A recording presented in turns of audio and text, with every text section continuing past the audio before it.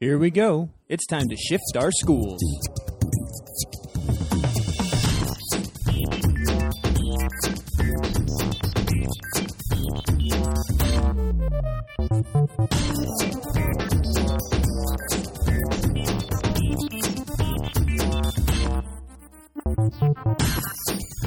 Welcome to Shifting Our Schools podcast.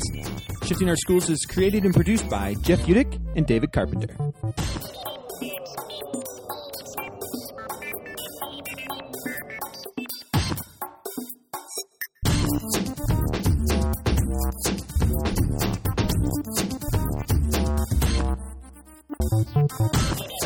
Shifting Our Schools podcast is released under a Creative Commons 3.0 share alike license. In other words, if you like what you hear, go ahead and use it. Well, welcome to another Shifting Our Schools podcast. We're here tonight with a big essential question, one I'm just dying to dig into. Our essential question tonight is, can the IB curriculum be shifted? And joining us tonight is a special guest and a close friend of mine as he left International School Bangkok here and I took his position. We did a lot of collaborating, and that's Justin Medved from Canada, and we'll be hearing from him in a second. But first up is Mr. David Carpenter from good old Morocco. How are you tonight, David? I'm doing really well. I've done a little traveling. In the last week, we went to Marrakesh and just had a wonderful time with the snake charmers and the acrobats and the salesmen, and had a real good feel for that trip. So things are well. How are you doing? I'm doing okay. It's the rainy season's gone, so it's hot and dry. So we had to water our grass the last couple of days. I still, of course, have a fan on me tonight because, of course, it is Bangkok and we are still hot. So that's about all that she wrote for here. Not much change. So joining us tonight from Canada, Mr. Justin Medved. How are you tonight, Justin? I'm very well. Thank you very much. Yeah, things are great. Yeah, that's good. How many times have we actually met in person? I was thinking about this. Twice? 3 times?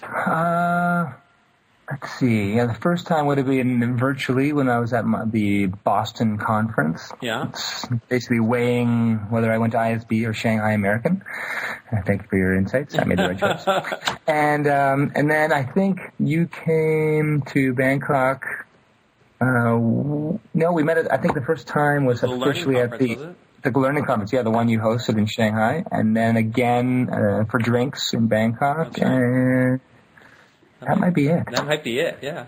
But I mean, I feel like I know you. I mean, we've had so many conversations back and forth. And totally. Of course, the Justin to Jeff transition, when I took your job here, even 2 years later, I still get called Justin.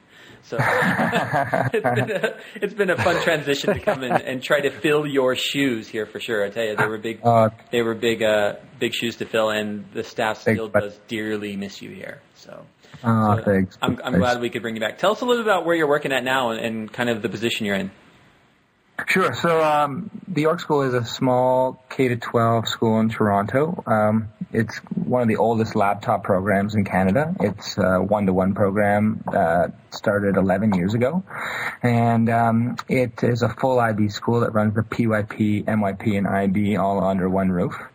And my job, which is a new job, one that they had kind of as in a hybrid position, where I used to, before leaving for Bangkok, do, and a kind of 0.5 kind of basis, which was the technology and learning coordinator, which has since morphed into a full-time job of technology and learning specialist, kind of supporting the whole school, staff, students, and vision, just given the speed at which everything changes. Schools in Toronto and Canada, which typically are, I think, a little bit behind international schools in the way that they're adapting to all this. They're a bit more conservative, are now starting to realize that they need someone full-time to do that. And kind of relinquishing the reins of the traditional, gridded out teacher schedule, and now trusting someone to basically take the initiative and get in everywhere all the time. So I'm pretty busy. Well, I can imagine there's one of you for 500 kids. Yeah. And how many teachers? Yeah. How many teachers do you have? Plus tons of support staff. Yeah. So yeah, it's pretty busy. Yeah, brutal.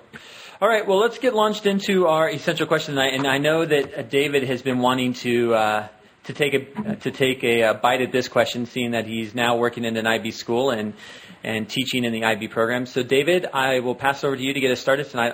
Can the IB curriculum be shifted? Definitely, and I'm going to take that and break it down a little bit, because Justin has reminded us that we have three different levels for the IB program: the primary year program, middle year program, and then the diploma program that I'm involved in. And so what I was asking Justin before the show, and I'll bring it out again here, is when we talk about shifting our curriculum, our instruction, our assessment, I think we often narrow it down to how are we using technology and information and inquiry, but we're also looking at how are we designing and facilitating learning for discovery learning, that our students are constructing their own understanding. So, Justin, my question is, if you could go through each of the levels and explain how can be and end off really where I think we have more barriers to shifting, that would be. Sure. So the PYP, I think, for all three of the parts of the IB lends itself best to kind of what I guess we would talk about inquiry-based instruction, because that's the focus of the entire program is that kind of discovery learning. And it has already, I guess, in place some of those best practices like backwards design and that kind of approach to teaching and learning that really looks at the student discovering and being exposed to big questions and wrestling with those questions, and not so much on the content, but rather being immersed in the question for the whole unit. And so the PYP is an excellent kind of framework for that. And then as you move towards the MYP, you've got, again, it is a framework. So the IB philosophy around it is that it can fit any existing state standard or whatever. It's more about a best practice approach to planning, unit planning, assessment, and I guess thinking about teaching and learning. And so the MYP has it's kind of got its areas. It's got approaches to learning area. It basically, in a nutshell, is trying to ensure that schools have a well-rounded curriculum by making sure they address things like intercultural awareness, the global perspective, the environment, community and service, and those types of things. So it is again a framework that I think the IB as a whole, I think how it sees itself is it's a global kind of educational philosophy that is really trying to ensure what we all know is valuable, which is this kind of whole child, big global kind of perspective, or I guess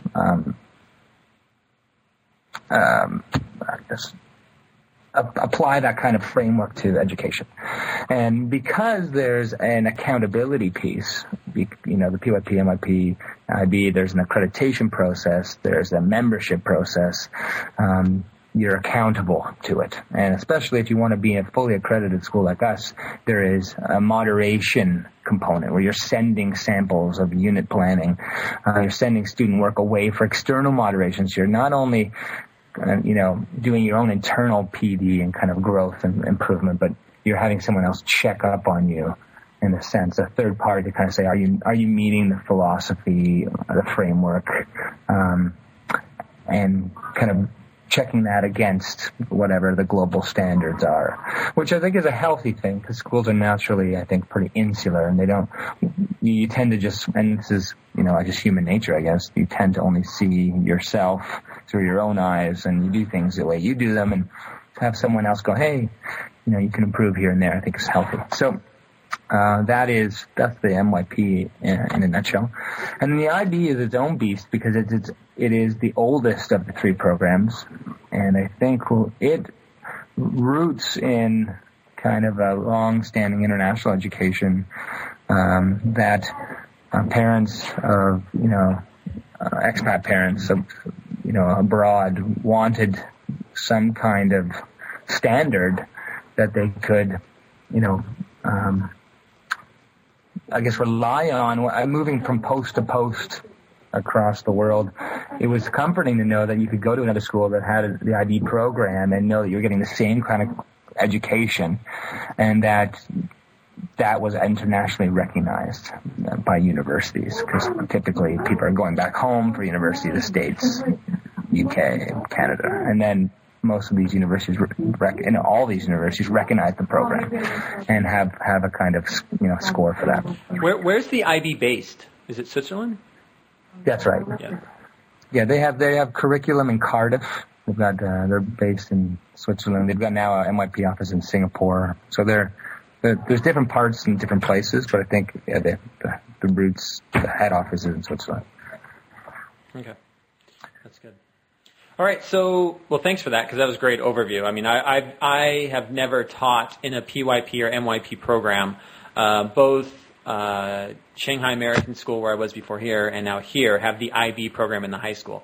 And that's pretty common in international schools as well, where they will only adopt one portion of the whole IB program. And that's usually the high school portion, because it is a pretty intense course. But there's a lot of schools also that have gone full IB inclusion, which is the PYP in the primary years, the middle years, and then the whole IB diploma. So, David, I'll pass it back to you. What are you thinking about this whole idea? Is can the IB shift? What are you seeing now, being back in the classroom as an IB teacher? Right, and Justin hits on the biggie, the external assessments. That one can go and find in my case, history questions that have been used in the past, and get a good feel. And they're very standard questions, often compare and contrast and offer analysis for this event or action in history. The question would be in the preparation and trying to cover a lot of material for that as Justin alluded to earlier, that they're the time constraints that often put barriers forth. And then there is the assessment technique of these kids will sit down and write essays.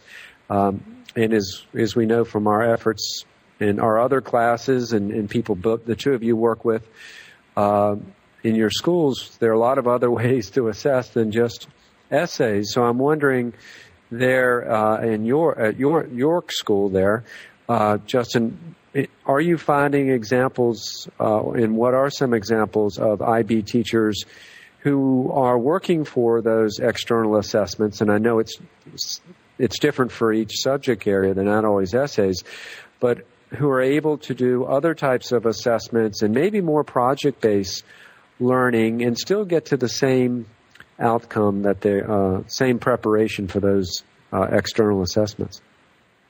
Yeah, I can definitely speak to that. Before I do, I think it's important to acknowledge some of the pressure that those IB teachers feel. And this isn't necessarily something you'd find in the IB manual. The first thing is that their marks for their courses are published. So in a sense, the student achievement is published, and so your school gets that set. Like, how did those history kids do last year? And here are their marks. And so as a result, you're accountable for those marks, which creates an interesting feedback loop of if you're being, kind of to some degree, your ability as a teacher is to some degree tied to that, whether you like it or not, right? If everyone fails in your class, then people are going to ask them some questions. Why did they fail? They're going to look to you as the teacher. So that creates an interesting pressure on you to strive to make sure that those kids get those marks. And so how do they get those marks? Well, they get those marks in two ways. They get those marks from the external examinations that they take, which are traditionally in their standard globally, and they are in a traditional essay / your exam style, multiple choice, broad-based kind of question set. And then there's also, with some of the languages, you've got some oral samples, or in drama, you've got some kind of visual samples, and in art, you've got some things you submit, and you submit them all to external examiners globally. And so that accountability, while you can argue is good, also creates, I think, an unconscious pressure to knowing that exists. At the end of the year, you're always kind of building towards that. So you do, I think, who's the master in the relationship? Well, you could be the most inquiry-based, constructivist teacher. You, at the end of the day, still need to produce those marks. Do you know what I mean? Oh, yes. In some way. And so that creates, I think it just it speaks to where energy is applied. Yeah. You only have so much energy, and where do you do it? And so, that being said, as long as you can prepare your students for those external examinations, the route you take is completely up to you. And so we do have teachers using a variety of tools to get to that end, with using wikis and, a number of different tools.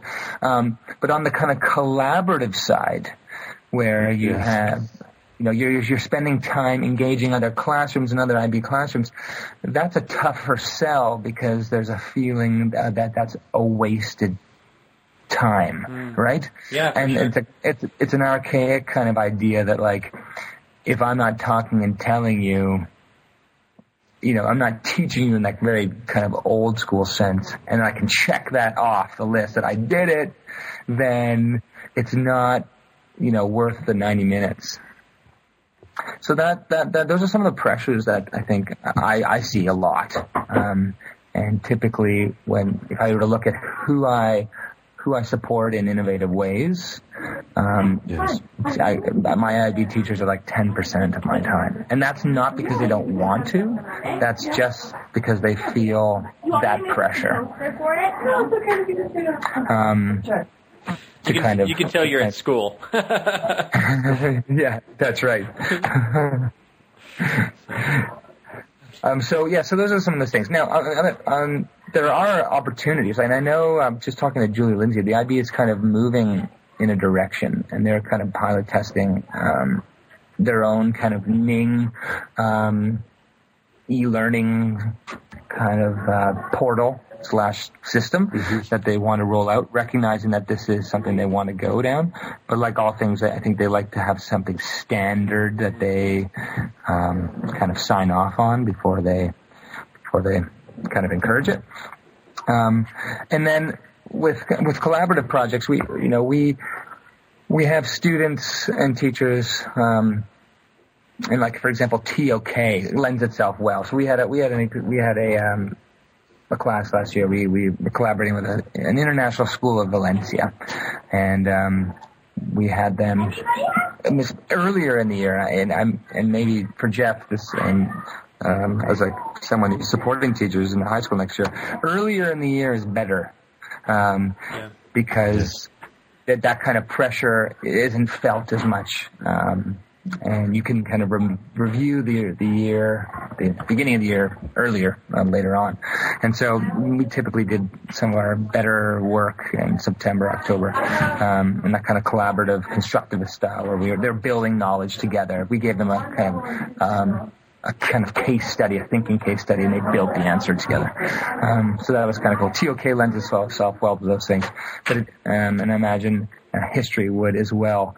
Getting to things like bio and chemistry and physics that are so content heavy and not just basically in how they're externally assessed. You just need to know all this stuff. It's like a throwback kind of medical school. It's much harder to get into those classrooms and kind of sell it as, this could be really worthwhile. Yeah, and I'd agree with that. By the time second semester rolls around here, which we're about ready to, we're headed there as grades are getting ready to be due for first semester next week. You can see that pressure building that we're into school now. First semester's over, the test is looming at the end of April, and we've got to get through content.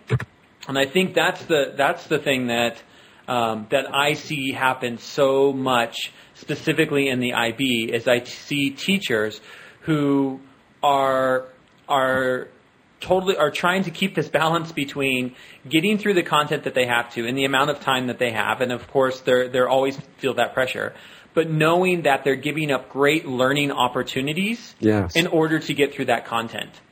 And I think that leads back to can the IB make that change to where they become more learning focused and less content heavy? And I think for me, that's my frustration with the IB program at this point in time. And I was trying to find on the IB website, and I can't find it. I'll continue to look through the show. But they have a set of learner profiles. And I love the way their learner profiles are laid out. Like, it's all about the student being inquisitive and asking questions and looking for deeper meaning. The problem is when it comes to having to have that content by the 1st of May to take the test, all of that goes out the window because you just need to have the content.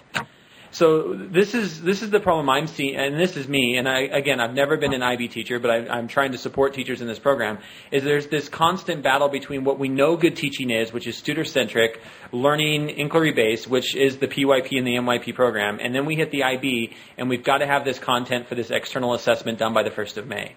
And that is so heavily driving our high schools that... And I'm not sure if that's the right approach. When we all know where content is going, do we still need to have those tests? Now, that's just one piece. The second part's the actual tests themselves, and we can talk about that a bit later. But what's your feeling on that, Justin? I mean, can the IB make that change? Are they working on that change? And I don't know. I should have Twittered the IB today and seen if we could have got somebody on to the show, and maybe we will in the future, see if we can get somebody from the IB on the show. But that's the part that I struggle with is, A, you're absolutely right that teachers feel this pressure, and B, it's a pressure to cover content, not a pressure for learning purposes. Yeah. What if you had someone on the show, they would talk about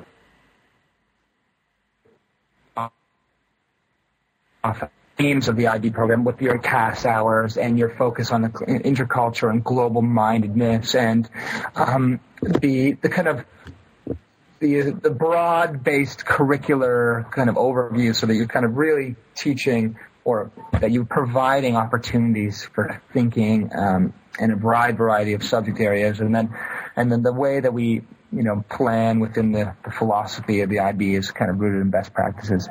However, that being said, a system is in place that universities are a part of, which they have a translated grade, right? So especially in the international schools and schools like mine, where your IB7 is recognized by whatever school you're interested in as being this. Yeah. And so that is so ingrained in the protracted process of going to university that institution and that whole system, which kind of gets into its fervor into the grade 11 and 12 years, really contributes to everything we're talking about. Right. And as much as we would love to see that shift, it essentially is dictated by what the universities want, especially, let's say in my case, where Canadian kids don't have to take SATs, right? So that's its own beast in and to itself. But their IB predicted grade and final grade, especially predicted grade, which is that before they write those final examinations, our teachers send out a predicted grade, and then that's matched against their final grade. Universities use that as early benchmark as to whether they let them in. And so it means everything. And this gets to the actual test itself, because and I'm sure, and David, I'm sure I don't know of how it is in history, but I know our English teachers, I will constantly have IB English teachers come to me and say, you know what, I'd love for the kids to be able to do this on the computer, to be able to type their essay on the computer or something like that. But when it comes time to take that exam, they've got an hour and they've got to be able to write by hand. And this is one of the things that frustrates me. And what frustrates me, I think, is the whole system. Because you're right. The colleges are accepting this and they believe that this is part of it. But at the same time, once you get to university, I don't think there's probably a university kid yet, at this point, that hands in a handwritten a piece of paper. But yet, even up to 12th grade, our kids have to be handwriting to pass a test. And to me, and the teachers don't, the teachers would use computers if they want to. And the frustrating part is our middle school teachers never have kids write anything, because in middle school, they're not to that testing stage yet. And so our middle school teachers, I've had 6th and 7th grade teachers say, I haven't accepted handwritten work in years. Yet when you get back into high school, all of a sudden you have to start writing again, because you have to for the test. So it's a very frustrating system. Yeah, they are. I know they are making forays into, and we're piloting some things around testing on computers. Like we have something called a secure exam here, which I know that they're looking at. There's a few other kind of people who do this and locking down the computer so kids can write on that. Especially if we're talking about differentiated, instruction. Some kids express themselves better that way, and we have to acknowledge that. And I know that they are, they're experimenting with ePals. It's just such a huge, it's like a Goliath. It's like this big institution that is so, one thing, if anyone who really knows all three, knows that they all don't talk to each other. It's not this like cohesive, nice, seamless system. They're really their own entities, unto themselves. And then within the IB, it's such a slow mover, to change, even slower than schools. Yeah. Because any major changes it makes have ripple effects that they, I guess, have to deal with. So are they going to survive? Are they going to survive the information revolution? If they are that slow to change, and I agree that they're that slow to, it was only, 2 or 3 years ago they started taking MP3 files for the orals in foreign languages. An MP3. We literally had tape decks in school just for the IB to record kids' voices. Yeah, you're not the only one. Yeah, and this is the thing, right? So this comes back to our question: can they shift fast enough to keep up with the information world? And what's it going to take to A, either make them shift faster, or B, for them to become so extinct that schools or universities, and they'll probably be schools first before universities, start saying, you know what you are telling or asking our kids to do no longer matches our philosophy on what we believe students need to know today. Yeah. But, someone in the chat just mentioned that they're the fastest growing curriculum, and that is actually rooted in a few things I think the IB does well, especially where it's growing in the States, which is basically it's mandating, saying if you want to be part of our group, then you need to really look at your curriculum and look at it through a few different lenses. One, to one degree, are you to students to engage on a basis? Like, how are you engaging your students, thinking how they can contribute and be real citizens, to the communities they're part of? And so those two things, which some schools do unconsciously and because of the people that work there and the leadership that they have, and some schools just don't. They're just like, well, why would I even bother, bringing in global perspectives? And so while it might not be so quick to change on that level, which I think is super important, I think it does bring in some other things which look at the big picture of education, which I think are healthy. And especially some schools which are, I guess, I don't want to say broken, but, who are maybe narrow in the extent to which they look at education. This allows a framework to work in, and offers guidelines, to kind of, and parameters to work in, which are rooted in best practice, and best education. So that's one thing. On the other hand, you're right though. People schools are frustrated in the degree to which they're just behind. And the examples like that of like how are the orals collected, or how can students submit work, and the OCC, the Online Curriculum Center, for anyone who's on there, why can I find nothing on there, when I'm looking for resources, and stuff like that. But I think, unfortunately, it's going to have to happen kind of grassroots, like everything else in education, where good examples shine through and are shared, and good schools are just going to almost have to show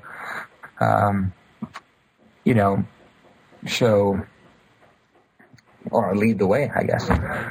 David, how about you? What are you seeing as a teacher in the trenches, and what are some of the struggles you are now seeing as an IB teacher? One of the things that's really jumping out at me is you talk about the information-rich world that we're training our students for, and history is naturally set up for that. And one of the things in coming in as a constructivist teacher and an inquiry teacher, I've really put before my kids lots of resources, whether it's textbook-based or online-based or media, podcast, whatever it might be. And because the school hasn't shifted very much in that direction, and I'm dealing with the kids at the end of the process, it's been a struggle for them to become our 21st century information gatherers and filterers, and I really need to talk to some people at other schools that they push back when I put it in their hands to go out and look at information, and I give them questions, and they're to create questions, and they're to bring it all together and come to their own conclusions. And a lot of it is pretty standard. What were the causes of World War II? Those pretty straightforward questions. But they push back on it because they want, as both of you have said, they want, what are the answers? I only have this much time. I've got 5 other classes. I'm working on my TOK essay. I've got my extended essay. Then in some ways, as I sit back and look at this as a teacher and as a parent with 2 middle school boys, it's so big and so overwhelming, and I see a lot of positives, especially with the CAS and the TOK, which open up the world much more to the kids, as Justin's pointing out. But it is that it's so much that I get that just tell us what we need to know, which I won't do. That's a bit frustrating. But then if I was at another school, and I'd been there for many years, and the kids in the middle year, and we had a middle year program, and they were naturally used to being independent, active learners, then I think it'd be a different situation than where I am right now. One of the things that I do see an area where we can keep moving forward on, that I mentioned in the last show, is collaboration, that I've been pushing these students to collaborate in study teams. And it's great to hear, Justin, that you've got that example from your school where they actively worked with children from another school to I guess, share resources, maybe build a project together. And if IB, on the professional development side, the OCC that you mentioned, if we can expand that to make it a much more valuable resource where we get more, whatever we call ourselves, constructivist teachers, information and communication literate teachers, that we get more active people who want to collaborate with more innovative instructional strategies and assessments, then as you pointed out again, we might get some breakthroughs. And there are a couple of schools out there, and I'm going to mention one is my website of the week. But I guess that's kind of my response to assessment. Give them a pen, and I say, this is the way we have in your desk. You just can't use. Yeah. So if anybody wants to call SOS podcast on Skype, or give me a chat, and if you chat me, I'll add you in, and if you have a question or want to join the conversation, we'll add you into the Skype and let you chime in here and join us. Make sure you have earbuds in, and make sure you shut off the stream first before you do that. So getting back to the central question, can they shift? Do you think, yes or no, do you think the IB curriculum will shift and shift fast enough? Or do you think schools aren't willing to give them up? Yeah,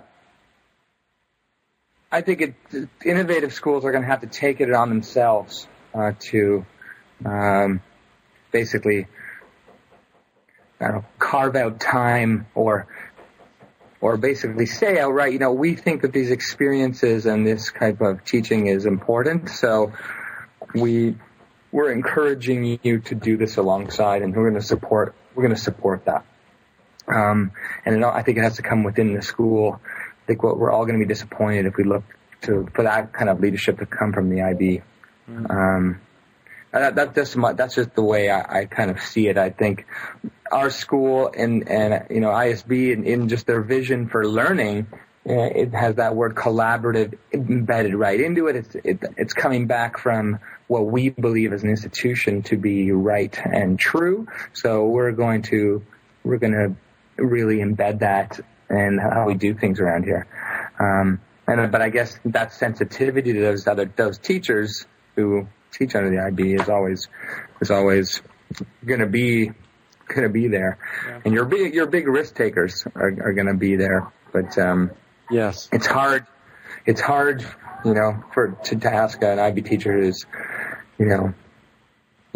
just struggling to kind of go down that road. Yeah. But I mean, that's like anything, I guess. Yeah. Well, and I think the other part is like Paul said in the chat room is, you have the IB is this very closed system where to get into an IB school, because they want those test scores to be so good, they like people with IB experience. But you can't get any IB experience until you get into an IB school. So it's this closed system that is difficult to get into.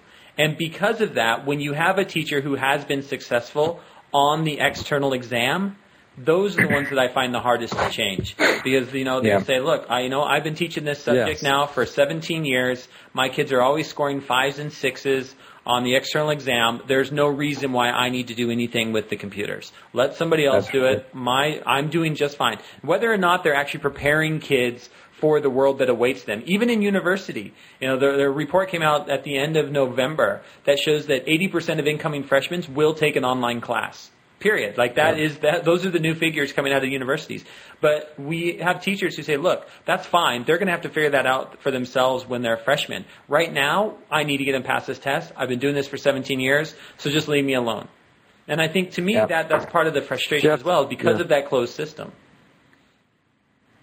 And Jeff, you really hit a big one there as well too. And speaking to a principal in one of the European international schools, that's just the obstacle that he was saying he faces. That teacher who has all that experience, that gets the kids. Well, I'm going to pull that back. That students score like a 6 or potentially a 7, and we know often that the kids are going to score it in spite of us. That when you're in a very top-notch international school with very selective entrance practices, you're going to have really, really strong students, and they're going to be the kind of kids who know how to study, who know how to write the essays, and they're going to do well.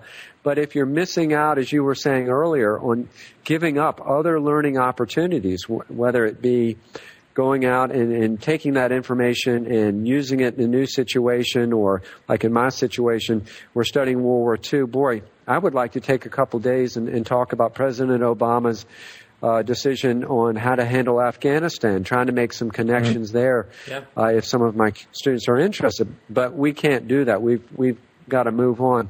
And I did want to add one more thing as a novice, a newbie to all this.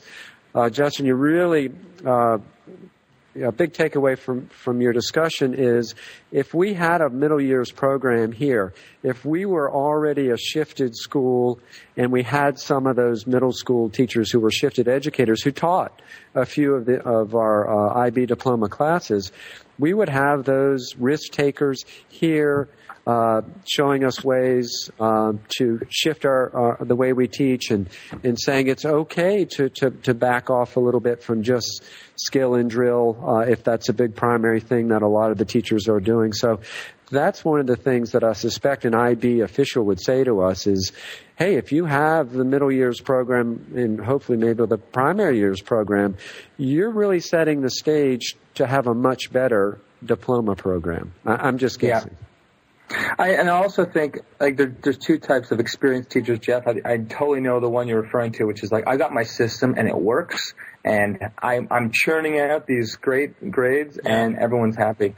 But then I think you also have another one. You've got your risk-taking teacher, but to be to be a strong IB teacher, and I say IB teacher, you first have to understand the system. And that takes like 4 or 5 years of teaching the same subject to really get the nuances of the language and assessment practices, and have gone through a 4 or 5 exams periods to see the kinds of, and once you've done that, you're confident about how it works, and then you can kind of ease off the IB throttle and go on the next throttle, which is, okay, how can I really make this come alive and make it really engaging and cool in new ways? But that, unfortunately, that just takes a while, and it's understandable how someone is going to put the time into the IB first and before they do the other stuff. It's because the teachers who are hired are the ones who are literate in the language of the IB, because in the interview situations, they're the ones who can speak to all of those questions that someone wants. Because they're going to hire the IB teacher first and the 21st century, teacher second for that position anyway. Yeah. But is that, I mean, and I understand, and there are teachers out there that have, done some amazing things, like, Jason Welker, who's the IB economics teacher in Zurich, and runs his whole course is open on an open wiki that is now tied into Forbes. And it has a link on the Forbes.com site to the wiki that his kids create around all of the things they study in economics and all the economic terms and all the definitions and all that stuff. Like that to me is one example. Like, he found a way to say, hey, look, we still got to study the content, but there's a way that this content can be useful to the world. And how do we do that? And, there are teachers, you're right, there are teachers that are doing it, but they're so few and far between. And to me, it comes down to the first things that you talked about, is the pressure that those teachers feel. And for many teachers, that pressure is so great, they don't feel they can take a risk. And to me, that's just sad. And I don't know if that's a fault of the teacher. I don't know if that's a fault of the school that puts that pressure on them, if it's an internal pressure. Yeah. What will you do, Jeff? I mean, now that you're kind of gearing up next year to move to the high school, what have you thought? What are your kind of strategies, kind of ramping up for what? Ooh, we just lost his connection. That wasn't good. But it was a good question. So, I don't know. I'm not sure what we'll do. And here, I'll add Justin back in real quick. But what I'm thinking of is just the idea that, hang on, Justin, I've got to add you in this way. Hang on a sec. There we go. Well, you know what you're going to. Go ahead, David. Jeff, what I think what you're going to do is what you've done in each of the schools you've worked in. You're going to spend time. You're going to get to know the culture. You've got all the tools. You've got all the personal skills. You're going to go there and find what the needs are, and collaborate with teachers and find your early adopters, and start working with them, just like you would in any other division. But as Justin's saying, here, I'm only half a year into this. I know it's going to take me a few years to really get all the nuances down to this program. But for you, that might be something you start looking into second semester, just some of the literature. Yeah, and I think that's a big part of it. And I think for me is really trying to find ways to get teachers to move to a more blended classroom format, to try to, ease into these tools. And I think a great way to do that is to use something like Blackboard or Moodle. And we use Moodle here at our school. But is there a way that, and we've already started this process of moving to a blended classroom environment where some of the work is done in or online in Moodle. Right now we're in a very early adoption stage of that, where teachers are basically using it for digital handouts. And we're slowly getting teachers to start using the forums and having kids turn in assignments that way. And I think, at the end of the day, teachers are all about kids. And if you can come to teachers and say, look, kids need to be able to learn this way, because when they go to universities are going to expect them and especially with the newest research out, that universities are going to expect kids to be able to turn in assignments online. Are we preparing kids for those universities? Are we preparing kids to do that? And how can we take your class and move that way? I mean, how can we start making it a blended classroom where the content and the studying and all the research that we used to have to do in the classroom can now be done because it's out there, it's on the web. Have the kids do that stuff outside of class. And let's use that true face-to-face time in the classroom for those deep, meaningful discussions we know we can have.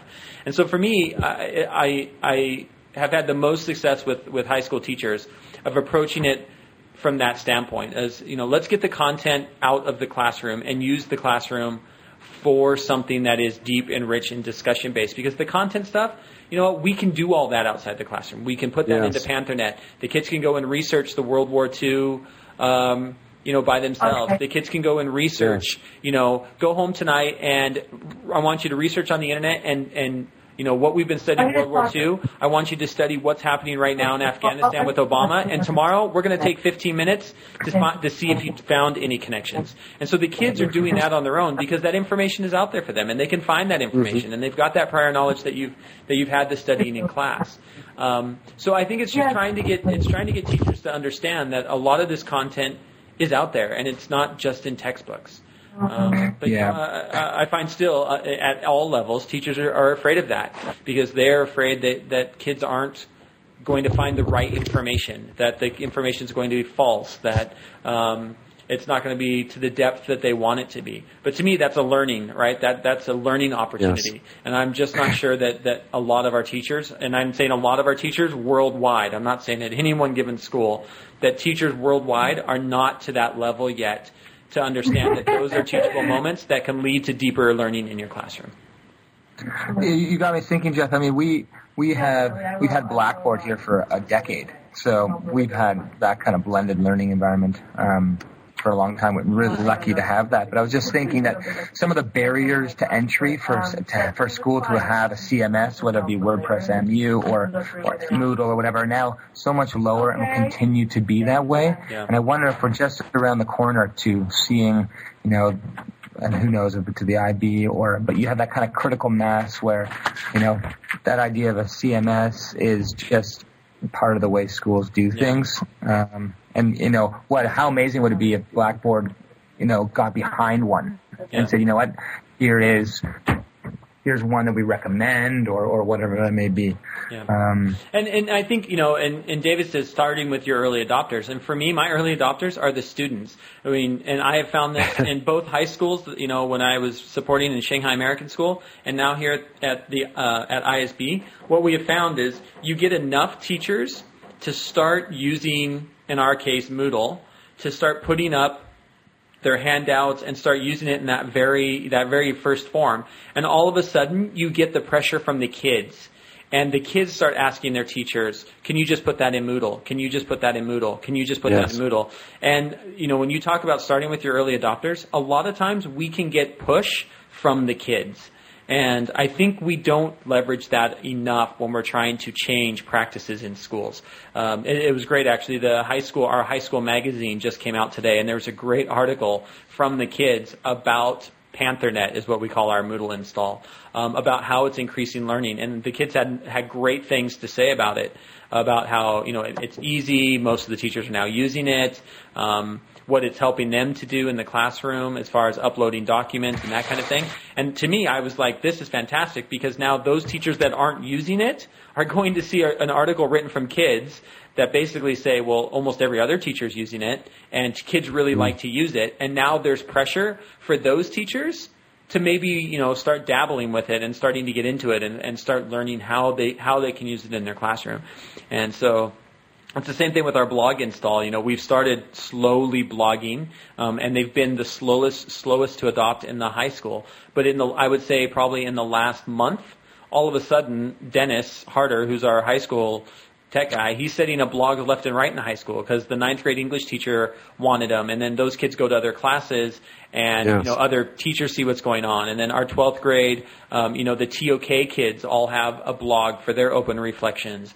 And all of a sudden those kids are talking to other kids who then it gets back to the teacher and we're setting up more blogs. And, what I thought was going to be probably a 3-year adoption of every student having a blog is looking like by next year, every kid in from 5th grade through 12th will have a blog in our school. And it's been interesting that when you can get that kind of adoption at such a early level with students, that you can really make a lot of change once you get that student buy-in. So, yeah. And you know what? Trying to hop on things like there's a big reflective component in the IB, where kids need to reflect on a number of different things, whether it be their personal project in the MIP or their entire process for the extended essay. Exactly. These are places that you can look for to insert those things, and it might not necessarily have to happen in the traditional classroom, but like if you have to log reflection around CAS, why not use one of those mediums? Or if you have to kind of the Group 4 project, why not have all of that in a wiki? Yep. While they're doing it, all notes go there and all kind of discussion happens there. And so creating those environments for those places and then basically saying this is where you're going to do it. Yeah. Well, and we saw the same thing in Shanghai, and we're now seeing it now that we have Google Apps here at ISB, is once we showed, especially the kids when they're working on their extended essay, once we showed them how Google Docs works and that you could share your extended essay as you were editing it, say with 2 other peer partners in your class and the mentor teacher that you have writing your external essay, man, Google Docs took off like wildfire. It had nothing to do with the teachers.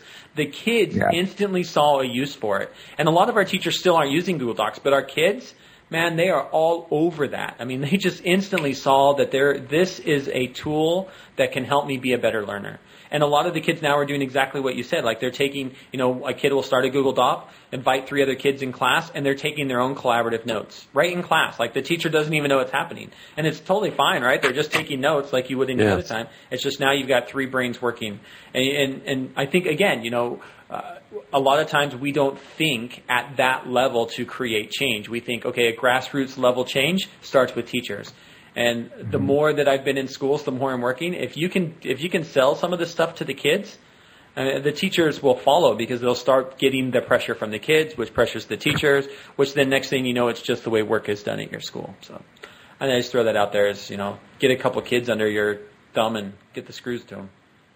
Well, speaking of when we saw each other all the way back to the first Learning 2.0 conference, I thought that was one of our biggest takeaways as our community there over that weekend in Shanghai was the kids when are they going to get to the point that they want to just move beyond teachers and what we're doing, that they're going to say, there are other ways that we can learn. And I think we spoke about kids like they had friends in college and finding out what kids a kid at the Notre Dame might be taking notes on in biology compared to a kid at UVA, and that way the kids were going out and networking and getting information, bypassing just maybe the teacher who was lecturing in the classroom. So I thought going back a few years, that was one of the big takeaways, and I think we're probably all seeing that evident in our classes. And on the note with the Google Docs, I think that's probably one of the first steps to help teachers take the steps towards shifting is like in history, they do an internal assessment, and my kids are writing theirs right now, and every few days I just go into Google Docs, and when anything's been updated, as you guys know, it's in bold, and I just click on it and I'll go in and make some comments. And boy, the old days of paper going back and forth and lost papers and wasted time are over, and I think that's a good example of just using simple, basic, collaborative technology to move forward. Now, one question, and I think we've got to do our links of the week, Justin, because I want to start doing blogging next year with my seniors for all the reasons you guys have just been speaking about, because my 9th graders do it and it's taken off, but they're not under the constraints of the IB program. Right. Is someone doing it at your school? We have blogging going on in grades 10 and up, but not so much in like the 12th grade. So, but it's not blogging outside; it's blogging kind of internal. I have issues with it, but anyway, it is. It's built in as a kind of component to the new Blackboard upgrade, so that we have them kind of working in that kind of commenting to each other's style around projects and ideas and peer editing, but nothing so formal, and being kind of published outside. That's my next step. That's like my goal for the end of the year is to as I put blogs into grade 10, they're going to have them again in grade 11 because they'll already been created, and then it's going to move to grade 12. So it's going to kind of slowly filter up there, and those grade 10 teachers also teach IB English. So it's a plan in the making. Yeah, and see, that's the same thing, right? Like, you're starting with the kids, and sure, the kids will have a blog, and they'll know how to blog, and next year they'll just be in 11th grade, and they'll just think that's the way things are done, right? And they'll expect things to be done that way. And I just think there's so much power when you start leveraging kids that way. The other thing that I keep telling, we're using it as we're selling it, and again, it's a selling point because you have to kind of wrap teachers' heads around it and kids when we get started, is with the kids, we said, look, when you get done with our school, you're going to have a web address that you can put on any college application that is going to be able to look at learning over time. Who do you want to be? Start building your profile on the internet.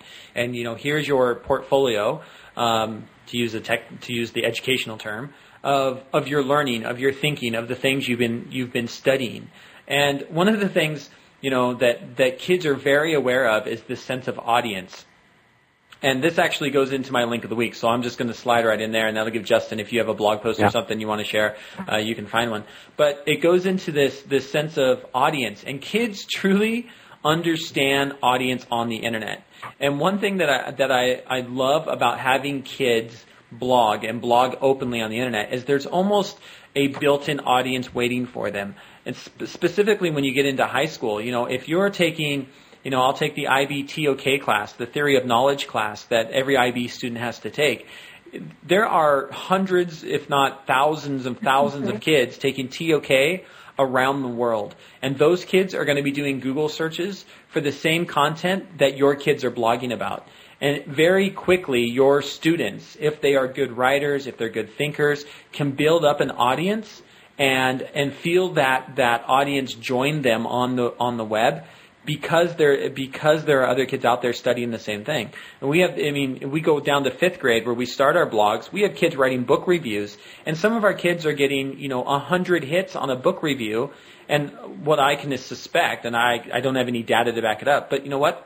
There's a lot of 5th graders around the world that are probably reading the same book, and they're looking for information on that book. And so here we have this built-in audience for kids that if we can get the kids to understand that they take off on it and they get it, and they go to that deeper level on their own, and they start to appreciate that. So with that, I just wanted the blog post of the week, and I'll put this in the chat, and then of course it'll be in our show notes afterwards, is actually one that it kind of ends with something that my colleague here at ISB and Justin's old colleague and still good friend Dennis Harder wrote this week about on his Building Understanding blog is do creepy people only surf the web? And it was really good, and it comes off of a conversation that got started earlier this week that Dean Sharesky started. Clarence Fisher picked up on it. I added to this conversation about audience, and so did David Warlick.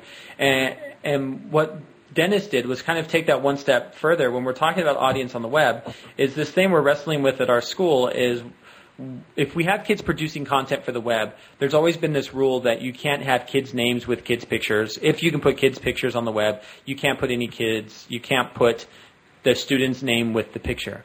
And what he really does is brings it back to a post that Dean Sharesky wrote about where, Dean starts talking about how when we have a kid that's mentioned in the newspaper, the kid's full name is in there, first and last name. There's usually a picture of it. And Dean goes on about a kid in his school that just got a baseball scholarship and how the whole school and the whole city was proud that they had this in the paper. And for some reason, that was okay.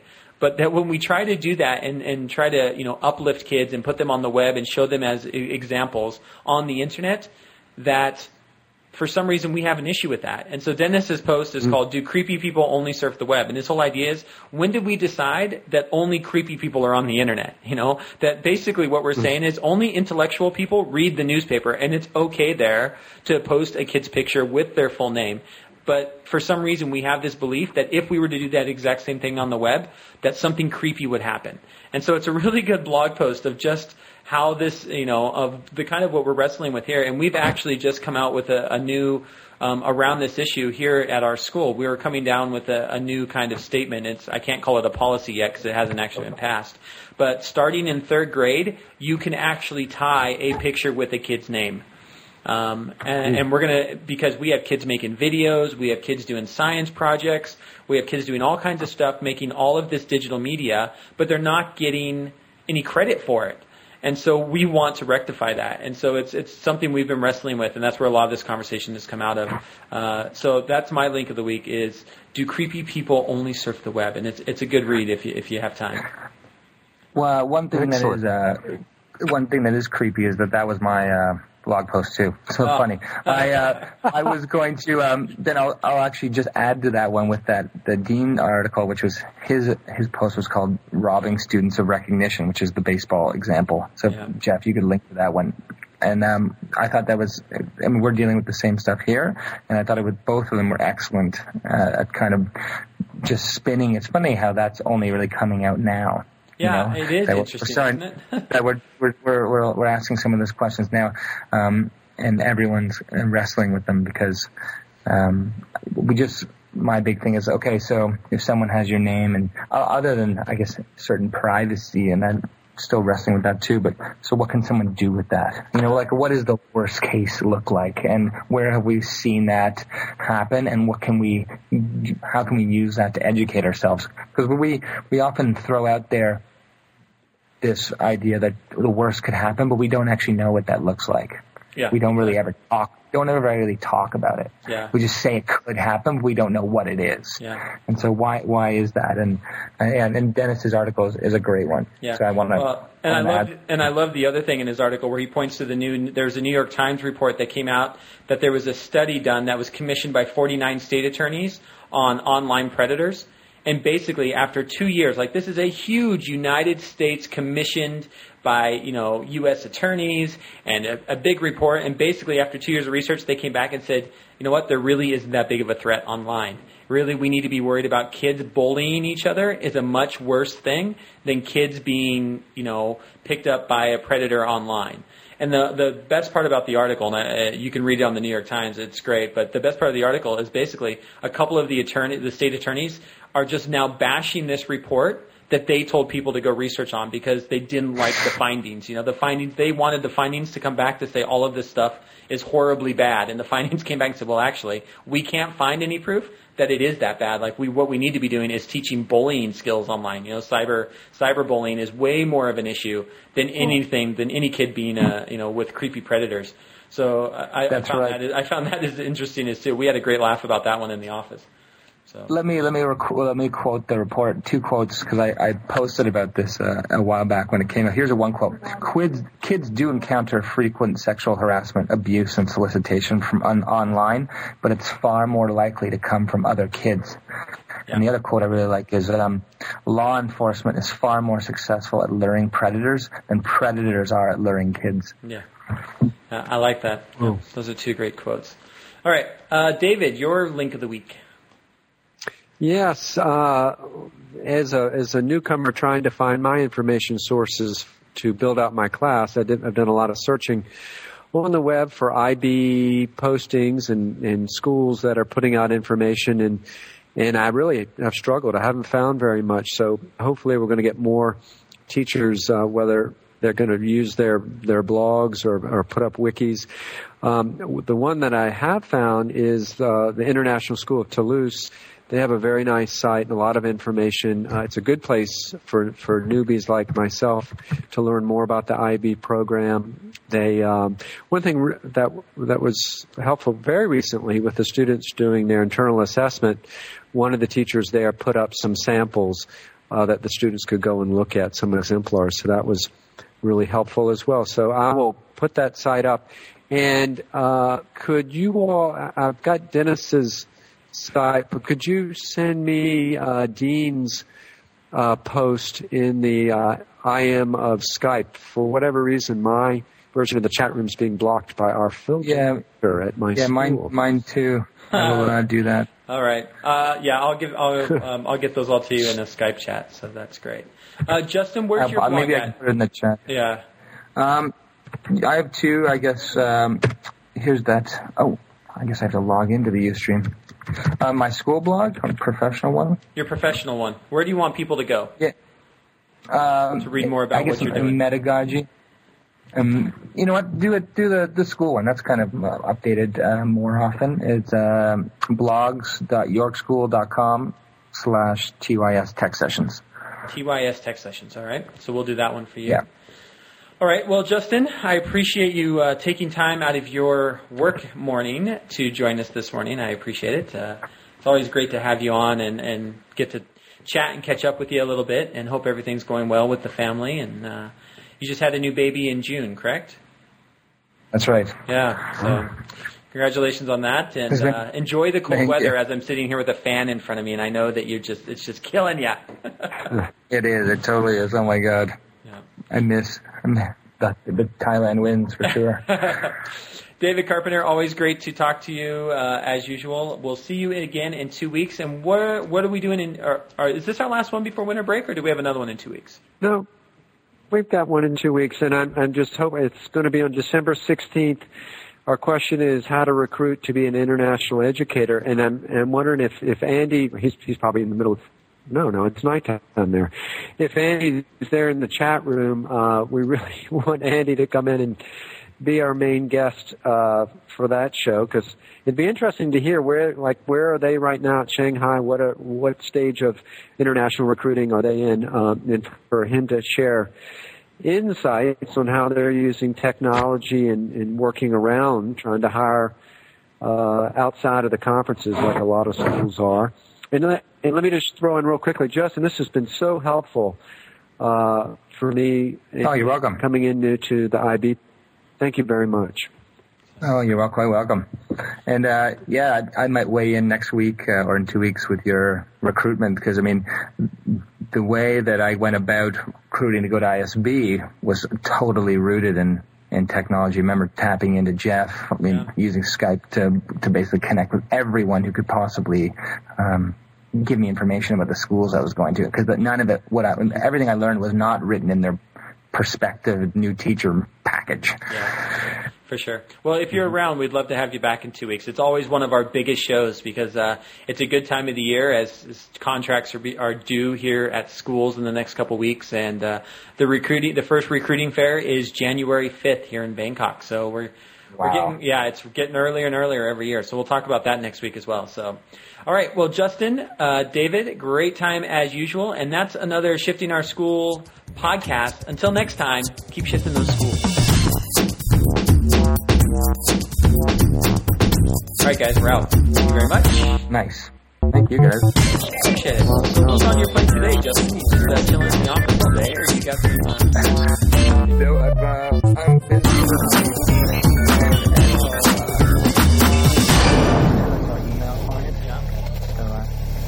I'm all booked up in here. Let me just see. Got some cool things happening in phys ed. It's always nice to see cool things happen there. Yeah, you know what? Our phys ed department is probably one of our most tech forward groups. They're always finding new ways. They're crazy, those guys and gals. Yeah, we've got design tech at 10:15, phys ed 11:20. There we go. Yeah, and then all afternoon we're in there. That's awesome. Yeah, that's cool. It's a big day. Hey, with your Google apps, what server do you run that off of? Well, Google Apps, I mean, they're run by Google, so Google hosts everything. They host them. Okay, I'm sorry. They don't give you a version. No, okay. No, you just have to sign up. You sign up for your domain. You need to have some type of domain that you register with them when you sign up for your educational account. Gotcha. And then everything runs through that domain. So our domain here is student.isb.ac.th, and so the mail then is mail.student.isb.ac.th. So that's the Gmail, and then it's docs dot whatever, and then calendar dot whatever. So it's very much like they use their own system, only it's at your domain. But it's all hosted by Google, which is great. We're in the process right now, though. And we just met with the coder today that we keep a retainer with, and we're in the process of putting it into PantherNet. So once a kid logs into PantherNet, there will be a button that'll say it'll be a button for their Gmail and a button for their Docs, and they'll click on it, Awesome. and it'll be instant login to the Google server, because Google gives you access to their API. And so you can, drop a cookie on the machine and authenticate through Moodle, which is fantastic. And there's actually, if you do a search for it, there's a plugin for it. Now, you use Blackboard, and I would think that there's probably a way to do it in Blackboard as well. But, yeah, they're really closed, unfortunately. They don't like opening up any API or anything. Yeah, even for like single sign-on. So Moodle's actually the way to go if you're looking for really creative stuff like that. Yeah. So what we'll do is when a kid comes to our school, they'll get a email address, and that email address will be put in PowerSchool. PowerSchool then at midnight every night syncs with our Moodle install, so the kids are automatically registered into class. New classes are automatically created. All of that happens at midnight, and so then everything's in Moodle. And then Google will be able to read that student email address, and as new students come in, it will create the email address the first time the kid logs in with the same password and username and everything. So if it all works, we'll see. This is all theory at the moment, but well, that's been the dream, the single sign-on, I know. the ISB dream for a while since I was there. I know, and we still don't have it with the blogs. We've got to figure out, and it can't be difficult, but again, it's money, and it's getting the coder to say, okay, we want that to link into this, It's all being pulled from WebDApp, so it's just timing, I think. That WordPress MU SQL database, how does that talk to your other databases? Is essentially what you have to do, I think. Yeah. Yeah, but really it's just time and money. That's really what it is. It is. Like, the system's at my fingertips. Like, I can see the system coming together. I just wish we had the time and money to do it. Or I had the skills myself to just do it tomorrow, I know. That's really exciting, though. That's amazing. Yeah, so it should be good. We'll see. Jeff, you got a blog about that one, because the other alternatives to go like My DragonNet or My Concordia, that they all built like the one Justin's put together. Right. But the more that schools can go out for the free alternatives and bring them all under the one single signer, that will be awesome. So if it does come together well, do post about it, because I think that is the direction to go, obviously. Yeah. We just got to get there. But we had a good meeting with our programmer today about a couple different things, and that's very much high on our list. Our goal is to have the integration between Moodle and the Google Apps, to have that ready for second semester. So we'll see. That'd be We'll sweet. see if we can get it done. Yeah. All right, guys, I've got to run That's and do the awesome. teach thing. So Jeff, would you email me, or I'll leave Skype open. Send me Dean, and I've got Dennis's link, but send me that link. That would be great. I will do that. And I'll get the notes up this afternoon. Sounds good. Again, Justin, stay warm there, buddy. Thanks so much, guys. Okay, bye-bye. All right, we'll see you, Justin. Have a good day at work. Take care, you too. All right.